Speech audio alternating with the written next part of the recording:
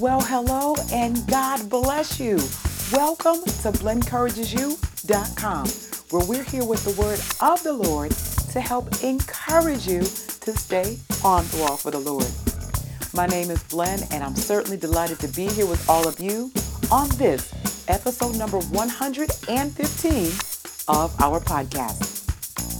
Well, BCU family, we're going to be doing something a little different here as far as Q&A.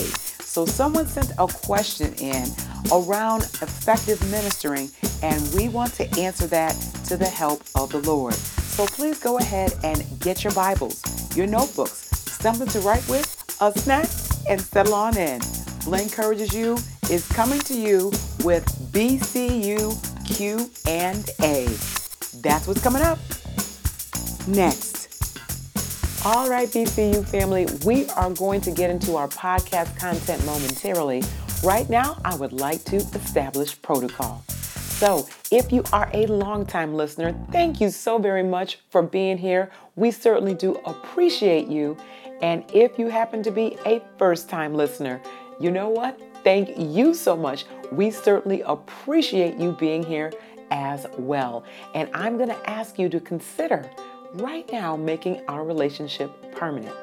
So wherever you are listening from, if you're on the BlenencouragesYou.com site, if you're on Stitcher Radio, Google Play, on iTunes, or now known as Apple Podcasts, or on SoundCloud, wherever you are listening from, do me a favor and go ahead and hit the subscribe button. That's all you have to do, and that gets you in as an official part of the BCU family. Welcome. All right, everybody. So if you are a regular listener or tuner into the blog in terms of reading it, or if you are just stumbled upon us and are checking things out, you'll notice that we recently celebrated here at BCU the release of our 100th podcast episode. And to celebrate that, we answered your questions. So we have several segments that we have done, and it was, glory to God, wildly successful. We thank God for that. So much so to the point that we had someone else send in another question. And I have to say to you all, BCU family, I enjoy these questions. It really does drive me to pray and ask God for the best answer, and also to make sure that I am answering in a way that God is glorified and it all lines up with His word. So as these questions come up in your heart, feel free to send them to me, whether through Facebook, Instagram, Twitter. You can also head on over to BlenencouragesYou.com. You can send me an email that way. And with God's grace, we will get your question here read to the general audience, and I'm sure that it will bless someone. So let's get into the question and answer. Here we go. So this question, BCU family, has a few different parts. I'm going to read the question in its entirety and then address all of the parts of the question with God's help. So the question reads as follows. How do you minister to someone who has been Holy Ghost filled, yet they don't feel free after walking in the Lord for a while? How do you help them when the scripture, if the Son therefore shall make you free, you shall be free indeed, and that's found in John chapter 8, verse 36, it does not help them, or somehow they find it hard to rest on that scripture? The listener or reader goes on to say, do we put them down and call them faithless? Do we tell them they don't believe God or take Him at His word? Do we make them feel less than? Do we avoid them altogether and say, I'll just lead them to God? All of these things the person may be well aware of in terms of knowing that they should be walking in the freedom of what God has done for them. But how do they get help? Or is there any help for them? Wow. So first of all, I thank God for the individual who sent this question in. This is a good one. And I want to start with the person who's actually doing the ministering first. So let's talk to that person first. So in any situation, BCU family, for those of us who are Holy Ghost filled, according to Acts 2:38, as believers, anyone that we encounter, whether believer or not, should be walking in the Spirit versus walking in the flesh. And you'll find an account of that in Galatians chapter 5, verse 25.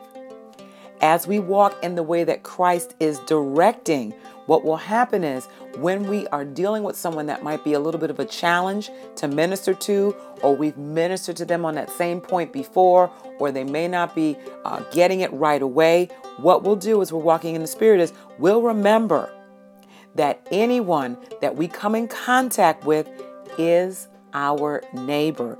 And you will recall that in the Gospel of the book of Luke, chapter 10, verses 27 through 37. So anyone that we come in contact with is our neighbor, and we are called to love our neighbors as we would love ourselves. And I got to go back to the scriptures. Galatians 5:14 reminds us of that. And also it's throughout the Gospels. We even find that in the book of Deuteronomy. So throughout the history of the Bible, we are always called to love one another.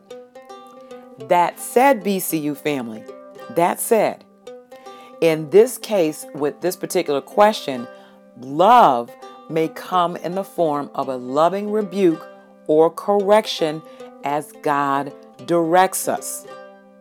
That's important because many times, especially if you're dealing with what I like to call, quote unquote, a repeat offender, someone that is just walking in a way that God is not pleased and they keep struggling or they're doing the same thing over and over and over again. And we'll talk about that. We can get very frustrated in our flesh and start to answer that person in our flesh. And that's where the name calling and different things come in that the reader sent in. Do we call them faithless? Do we just say, I'll leave them to God, or I don't know what's wrong with you? Do we say those things? Those are all fleshly responses. Operating in the love of God we will never set out to intentionally make someone feel badly, ignore them, or say, there's no hope for you, or any of those things. Believe it or not, BCU family, and we don't like to admit this, any types of those attitudes and treatments are rooted in a spirit of pride. And yes, Holy Ghost-filled believers can operate in the spirit of pride if we are not yielded to the Spirit. It's very for us to slip into walking in the flesh. So this is why we have to be prayerful and mindful. So let's talk about pride. Pride will tell us, if we're frustrated with someone, to manipulate people by name calling, avoiding them, giving them the side eye, or maybe that half hug that we do in church. Thereby, what we do is punish that individual who isn't behaving to our liking, who didn't take our advice, who isn't doing what the Word of God says. And what that does is discourage the individual from even doing what they're supposed to do. And yes, they're responsible for their own choices. We'll talk about that momentarily. We don't want to contribute to their discouragement. That's not what God put us out to do. We are to encourage, to edify, or to build up one another in love. So what that does is discourage the person. It also besmirches your Christian witness. And quite frankly, BCU family, sets you up for chastening because of mishandling someone that is made in God's own image. And Genesis chapter 1 verse 27 and James chapter 3 verse 9 testify to the fact that everyone was made in God's image. They may not be acting like they're filled with the Spirit, and maybe they're struggling, maybe they're not filled with the Spirit. That's a different story. Everyone, all of our neighbors, were made in the image of God. So we want to be mindful of how we're treating people because they're not acting the way that we want them to behave. Amen? So with that, rather than lashing out in frustration, let's continue to be prayerful and ask God to help us to react and to say what He would want us to say versus spouting off cutting remarks and really just behaving in a way that doesn't line up with the scriptures. That is not going to accomplish anything at all. So next up, let's take a look at the actual person who needs to be ministered to. And I'd like to do that taking a look at the scripture that the reader/listener sent in, and that is in John chapter 8. Now, BCU family, I would ask you, if you would, to read John chapter 8 in its entirety. For the sake of time, we are just going to take a portion of the scriptures connected to what it is that the listener sent in. So let's get it all set up. Jesus was talking to the Jewish people, and a lot of the Jewish people believed on him, and so many more did not. And they were questioning Jesus. So let's take a look again.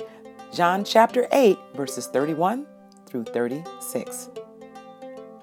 Then Jesus said to those Jews which believed on him, "If you continue in my word, then you are my disciples indeed, and you shall know the truth, and the truth shall make you free."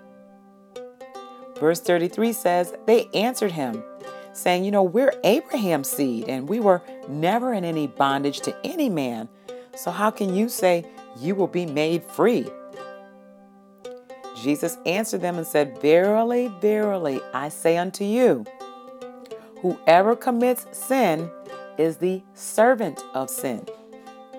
Verse 35 says, "And the servant abides not in the house forever, but the Son abides forever." And then verse 36 says, "If the Son therefore shall make you free, you shall be free indeed." So BCU family, I hope you have your Bible so that you can follow along with what's being said here. So what we can see is that Jesus came to set the servants of sin, and that was all of us. Now, we don't continue practicing sin, that grace may abound. We're not practicing that. All of us were servants to sin in some capacity. So Jesus has come to set us free from that. So as the question was posed originally, it sounds like this Holy Ghost-filled person that's having a struggle here may not be continuing in the Word of God. Remember, John chapter 8, verse 31 says, "If you continue in my word, then you are my disciples indeed." So this person sounds like they are not continuing the word and they are not continuing to choose truth. And that's verse 32. And that says, as a reminder, "And you shall know the truth, and the truth shall make you free." So there's some choices here. So rather, what this individual is doing is choosing to be in bondage and to be enslaved in sin. And that encapsulates verses number 33 and 34 of John chapter 8. So you'll recall that the Jews were saying, well, listen, I've never been in bondage to anyone. And Jesus said, whoever commits sin is the servant of sin. So you're in bondage to sin. So this individual that the question is about is really abiding in the Son of God and in the freedom that Jesus provides. Now, did you notice, BCU family, that I used the word they are choosing? Did you hear the word choosing? Did it sound harsh? In your mind, did you say, well, he can't help it? Or, but she's been through so much already. I agree. You know what? He probably can't help it. And I certainly do understand going through some very serious and trying tests of your faith. That's why, BCU family, we need Jesus down on the inside, aka the Holy Ghost, to help us to help it. So rather than saying, I can't help us, Jesus can help us to help it. You understand what I'm saying? And he can also comfort and guide us as we go through those tests and situations that can take us to a place where we think that God has forgotten about us or doesn't hear our cry. That is so untrue. The enemy uses that as we're going through to say, God doesn't love you. He doesn't care about you. The word of God doesn't apply to you. It's only for this person. No, no, no. Nay, nay, I say. The scriptures let us to know that the Lord will never leave or forsake us. And his word is for everybody. If we are abiding in him, if we're continuing in his word, then the word applies to all of us. So needing Jesus down on the inside, along with good biblical teaching from your local assembly. And then we've got some folks that are on the internet that are sound doctrine teachers that the Lord will lead you to as a supplement, not a substitute for Bible study and teaching at your own local church, along with prayer, fasting, good Christian fellowship. All of these things help us to hear, as well as we're reading our Bibles, help us to hear and recognize the voice of the Lord and to continue in His word. And when we continue in it, we want to continue hearing His word, hearing His voice, and following through with what it is that He says. Now, I want to take a little bit of a related side note here, that having the Holy Ghost doesn't automatically stop us from sinning. I used to think that when I was a young child, that once you get the Holy Ghost, you never ever sin again. No, that's not true.